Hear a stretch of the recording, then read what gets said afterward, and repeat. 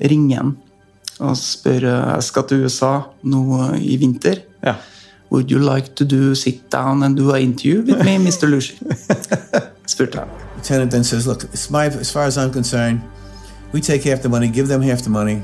If nobody objects, let them get out of here, and that'll be it. And I look at him, I'm looking around, and I wanted to raise my hand. I should have said something. I should have done something. I could have. And I think it may have ended right there. But I didn't have the courage. Det startet med røverhistorier på en fest på Rhode Island, og endte opp med et mangeårig dokumentarfilmprosjekt. I dag har Blue Code of Silence en fortelling om korrupsjon, om politi og om det å være varsler, premiere i Trondheim. Og vi har regissør Magnus Skatvold fra Skatvold på besøk.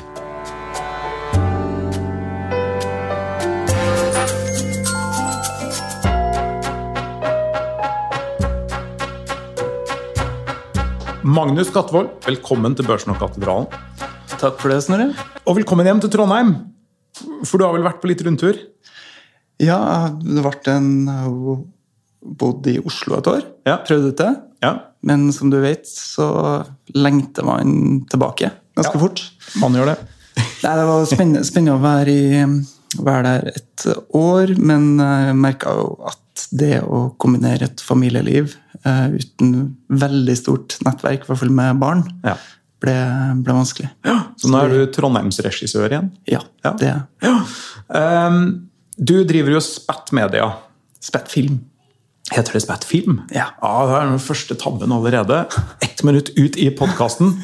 Jeg tenkte, før vi skal snakke om Blue Code of Silence, så vil jeg høre litt om veien din inn i filmmiljøet i Trondheim.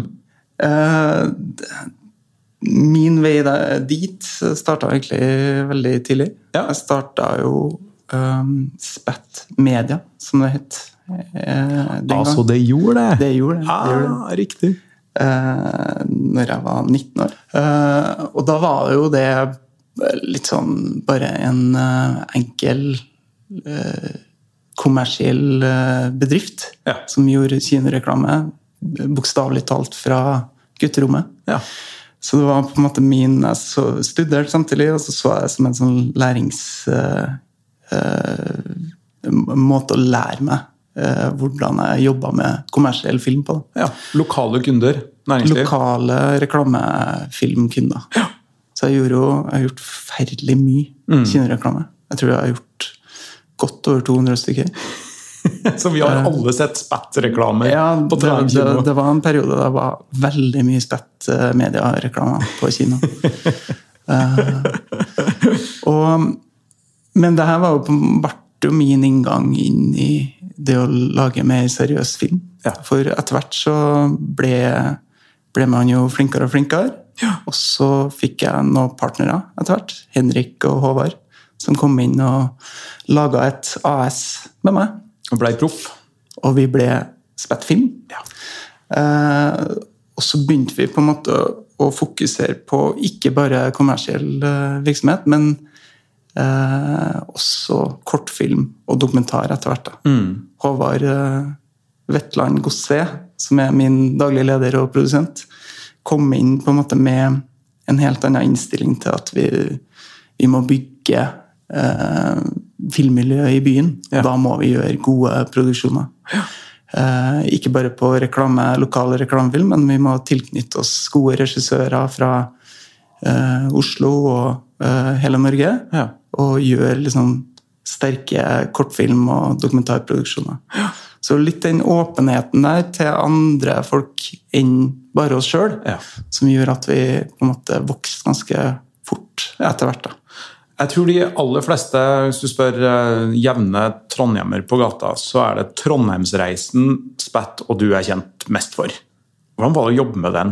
Det dukket jo opp for 4 år siden, da produsent Dag Hol, som er en ringrev i det trønderske dokumentarmiljøet, et forbilde på mange måter, kom til oss og trengte en regissør og en klipper, gjerne i kombinasjon, som kunne jobbe med det her materialet. For hadde fått i veldig mye materiale gjennom både Nasjonalbiblioteket og kino. Kinoen satt på masse materiale opp, som lå på 35 ruller opp på loftet, som skulle digitaliseres. Ja. Fra gamle nyhets- og filmaviser og sånn, eller hvorfor satt kinoen på det? Kinoen hadde jo, fra 30-tallet, så hadde jo kinoen en rolle som en dokumentarist, på en måte. Det visste jeg ikke. Kinosjefen der, som på en måte var rundt ukentlig i gatene i 20-30 år. Og filmet liksom hva som foregikk i byen. Så det en av kildene i Trondheimsreisen, ja? Virkelig, altså.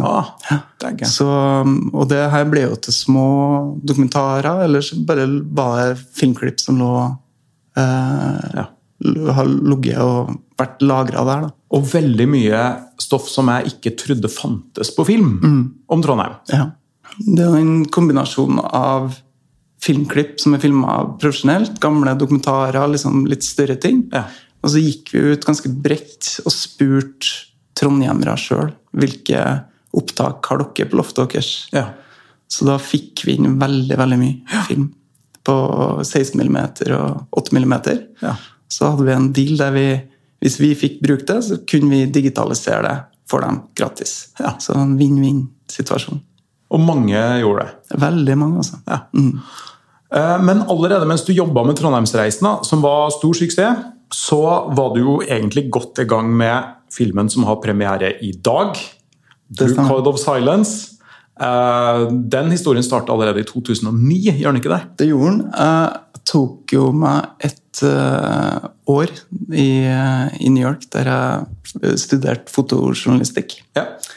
Og da fikk jeg noen venner fra Rhode Island, som ligger litt nord for New York.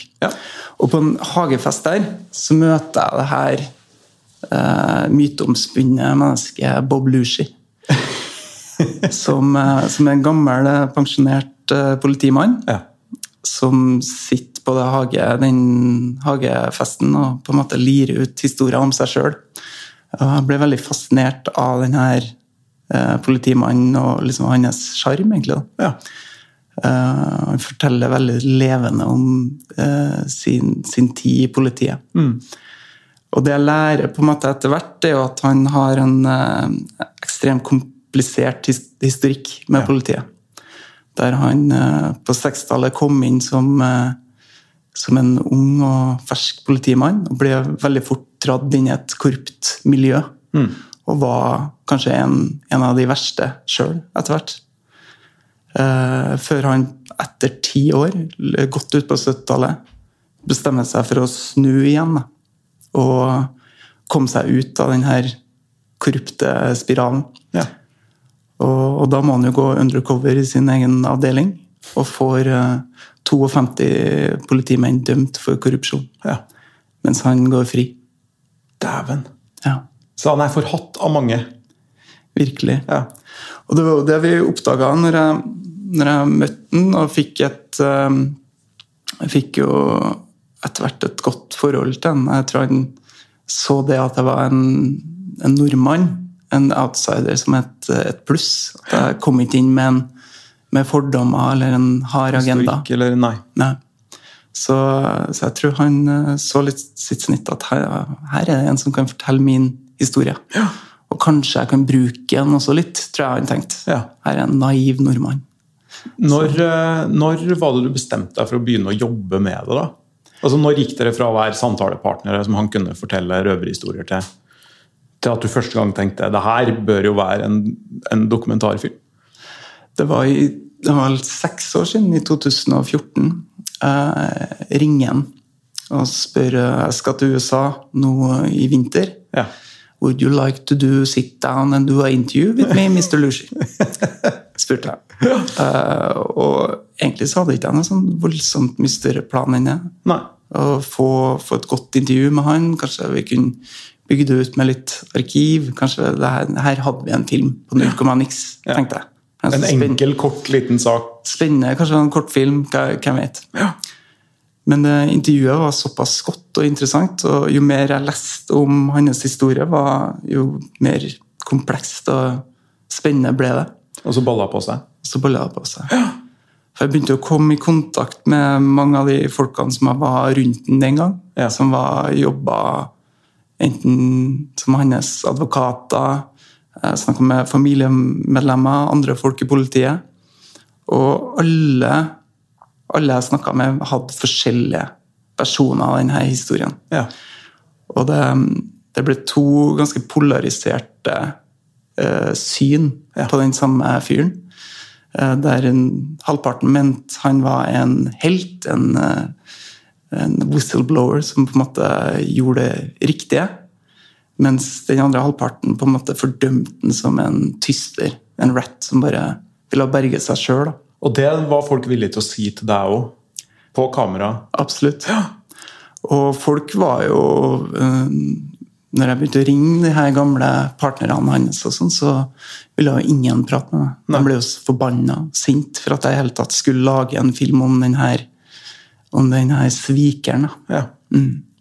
Og det var kanskje da jeg skjønte at her det, først var jeg frustrert, kan jeg fortelle, det så mye motstridende syn her, kan jeg fortelle her i hele tatt. Men også så jeg som egentlig etter hvert så jeg som et pluss da, at her det masse spennende syn. Her kan jeg komme inn og prøve å nyansere det, prøve å liksom forstå en sak sett fra forskjellige sider. Og det tok deg 6 år? Ja. Jeg har jo hørt om filmen her lenge, og det har jo vært, jeg vet ikke når det ble offentlig kjent at du jobbet med det her først, for det har jo versert i noen år. Men jeg husker første gangen jeg leste om det, så tenkte jeg litt at det her blir sånn der hvordan skal jeg si det her da? Det finnes jo veldig sånn estetisering av det her liksom New York-politiet som følger oss i film og i TV-serier, og vi har veldig sånn sterke visuelle bilder av hva New York-politiet Så jeg tenkte også at når jeg hørte titelen Blue Code of Silence, så jeg for meg at det her blir mest en sånn her artig, spennende, historisk dypdykk i det eksotiske New York-politiet da.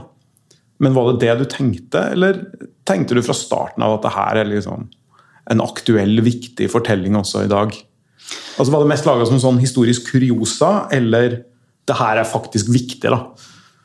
Det startet virkelig som det, som noe litt sånn glorifiserende, litt sånn amerikansk helt. Ja, ikke sant? Ja. Og vi begynte å gjøre ganske tidlig litt sånn rekonstruksjoner, der vi leide oss gamle biler og politiuniformer for å filme det i bakgata i New York og sånn. Ut og leke, rett og slett. Ut og leke, og det så akkurat like dårlig ut som det høres. Det så ut som bare noe folk som leker politi. Ja. Så vi oppdaget at det her, vi kan ikke fortelle det her med liksom å prøve å gjøre så tidstypiske rekonstruksjoner på norsk dokumentarbudsjett, som veldig, veldig lite. Det blir veldig billig, og det blir, ja. Så det vi gjorde i stedet var å omfavne, heller vi fant en arkivresearcher, som har brukt flere år på å hente kjempespennende arkiv, som vi på en måte, litt på samme måten som Trondheimsreisen. Det veldig mye arkiv i filmen, som vi på en måte bruker til å belyse det karakterene snakker om. Ja. Men, mer enn å rekonstruere akkurat det de snakker om. Ja, riktig. Ja. Men det var en del vi ikke fikk oss spesifikke historier. Vi kjøpte jo 3 Super 8-kamera. Gamle, slitte Super 8-kamera. Ja. Og masse film, og så brukte vi en sommerferie på å filme rekonstruksjoner. Ja. Så vi blander de her rekonstruksjonene med arkiv. Ja. Så seeren kanskje ikke helt klar over hva som rekonstruert, og hva som... Det noe sømløst. Ja. Det et dilemma, sånn journalistisk og dokumentarisk? Vi tenkte det kom til å bli det, men vi har oppdaget det at liksom, hva forskjellen på å ta et arkiv som likevel ikke det ikke Bob. Det ikke, nei, det beskriver ikke det faktiske hendelsen. Nei. Det å bruke et arkiv som bare skal være illustrerende, er jo på veldig mange måter det samme som å og rekonstruere det. Ja. Så vi tenkte det kom til å bli veldig mye mer etisk problematisk, men vi merker at det funker. Da. Ja. Nei, vi lager jo ikke åndenes makt, vi lager jo ikke TV, der man på en måte har en sånn rød firkant med dette rekonstruksjon. Hvor det blinker opp i hjørnet. Vi lager jo på en måte en film som skal være underholdende og skal funke på en kino. Ja, og det ikke sånn at dere tar med Bob Lucci rundt sånn, han gjør det samme som han gjorde for 40 år siden. Nei, det mye mer prøve å ha en helt annen poetisk tilnærming til det. Ja. Som om det her skulle være filmet av det her politifolkene selv. Ja. Når gikk det her da fra å være en spennende, artig historie fra New York til å bli noe viktigere i deres egne øyne når dere laget filmen? Det tror jeg var i det arkivarbeidet. For før jeg begynte filmen, så hadde jeg jo ikke laget Trondheimsreisen. Og da hadde jeg veldig sånn, det her skal være cinematisk, vi skal lage alle rekonstruksjoner selv, det skal se ut som Hollywood, på en måte. Men altså, i den perioden jeg laget Trondheimsreisen, fikk jeg en enorm kjærlighet for arkiv. Ja. Og hva det kunne tilføre en historie. Ja. Så da når vi på en måte begynte vi brukte veldig mye ressurser og tid på å finne riktig arkiv, som på en måte ikke fortalte bare om Bob Lucci sin historie, men om korrupsjonen i New York i det hele tatt, ja.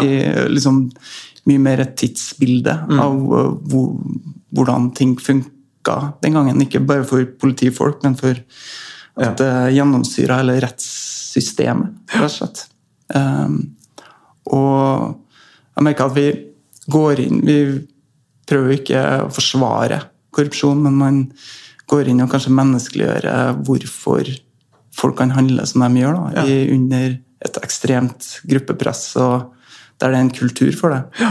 Der du på en måte har et politi, der det ikke bare én Erik Jensen, men alle kollegaene dine små Erik Jensener. Ja. Så det veldig vanskelig å stå imot. Men det ble en annen film av å jobbe med Trondheimsreisen i mellomtida? Riktig. Ja.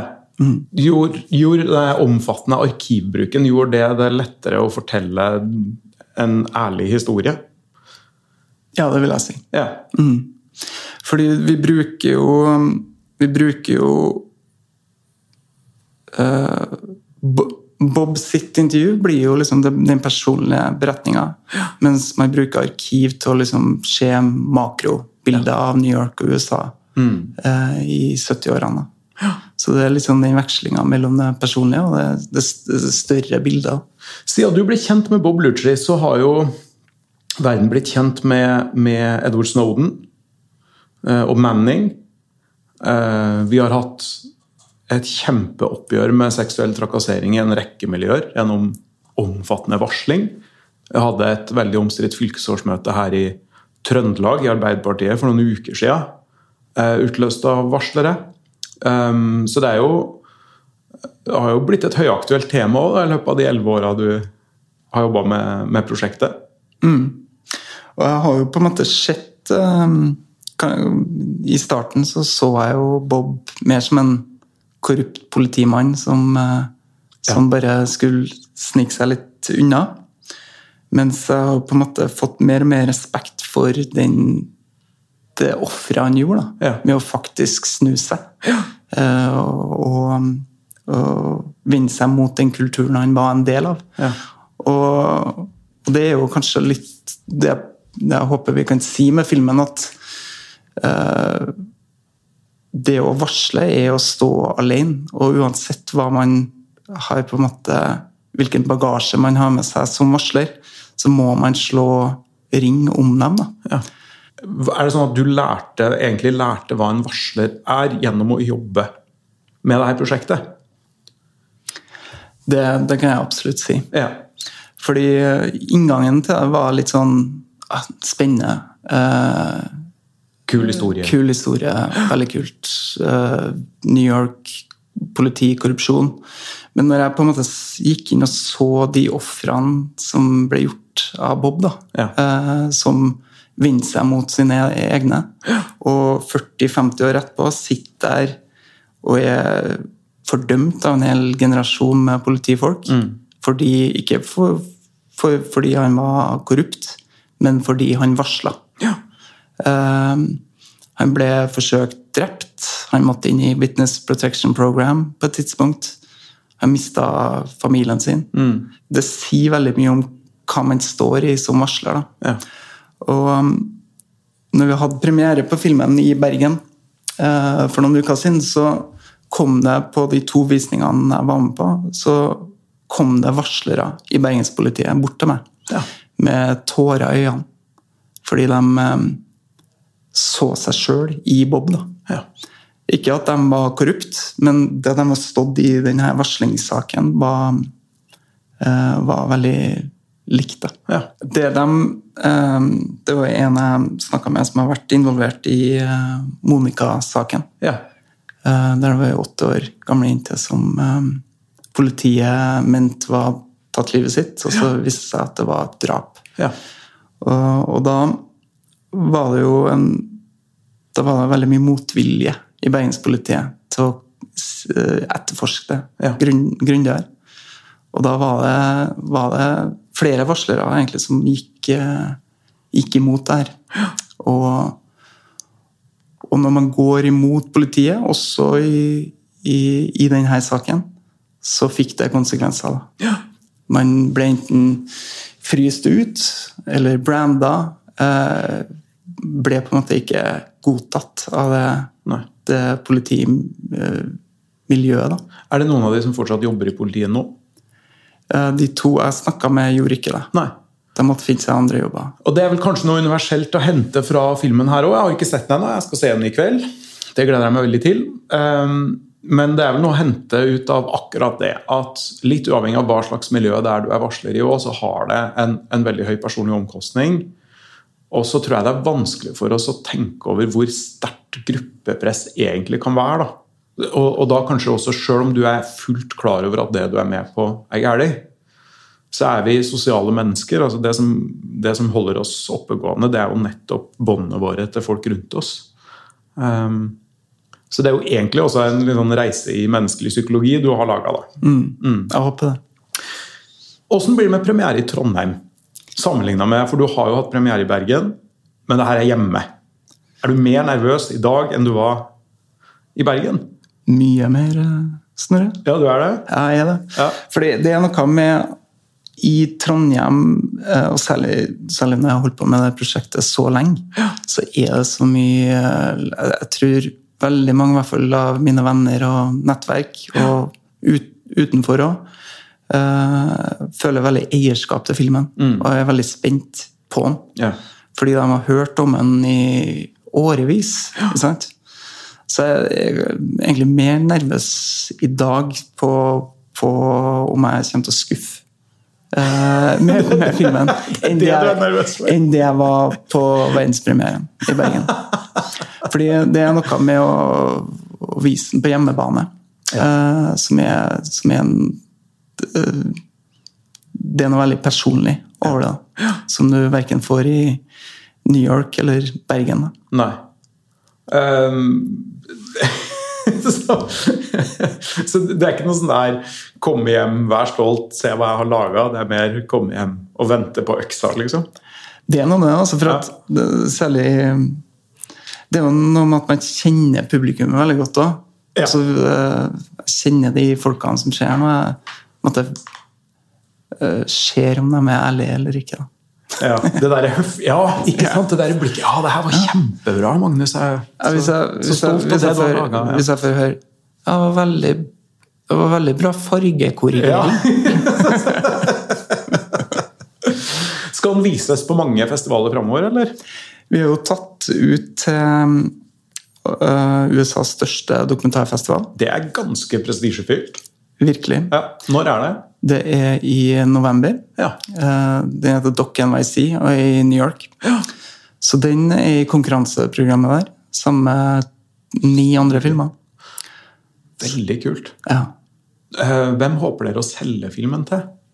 For det vel litt sånn det funker, ikke det? At dere reiser rundt og shopper filmen her, og så kan plukkes opp av festivaler, eller distributører, eller TV-kanaler, eller strømmetjenester. Ja, det jo nå det arbeidet begynner da. Og det jo et forferdelig år å skal selge en film, fordi du kan ikke møte noen. Nei, de markedene man vanligvis ute på er jo ikke eksisterende. Nei. Det jo kun i Norge man nesten har lov å gå på kino. I USA så jo alt stengt, og det jo der det store markedet. Men vi har litt håp nå etter dere må si at den kan få litt oppmerksomhet i medier og forskjellig, sånn at den blir plukket opp da, av enten en TV-kanal eller en streamingtjeneste. Og så det vel strengt tatt en film som har litt god tid. Altså det, om man ser den i år eller om 2 år, spiller ikke nødvendigvis en veldig stor rolle. Ja, det sant. Så vi har også ventet så lenge, vi har brukt så lang tid på den, at vi har det egentlig ikke veldig travelt med å få solgt den. Du skal få springe videre på den store premierdagen, men hva neste prosjekt? Hva skal dere gjøre nå? Vi har jo... For nå har dere tatt for dere Trondheim og New York. Det sånn blir sånn byfilmbyrå? Vi skal lage Bergensreisen nå. Nei, vi skal ikke det. Jeg tenker nå skal det bli litt godt å ikke jobbe med et sånn monster av et prosjekt som Blue Code har vært. Og det blir litt uvant, for jeg har brukt litt tid hver dag i de siste 6 årene på den filmen her, så det kommer til å bli et stort vakuum etter vi ferdig. Men vi har noen spennende nye prosjekt som skal gå opp litt i samme løypene. I et prosjekt i USA som også handler om en veldig eksentrisk, kompleks mann. En forsker, hjerneforsker, som skulle vie hele livet sitt til å bevise at vitenskapelig bevis paranormalitet. Så det litt sånn Stranger Things-aktig historie. Da lager du nesten åndenes makt. Da blir det litt åndenes makt.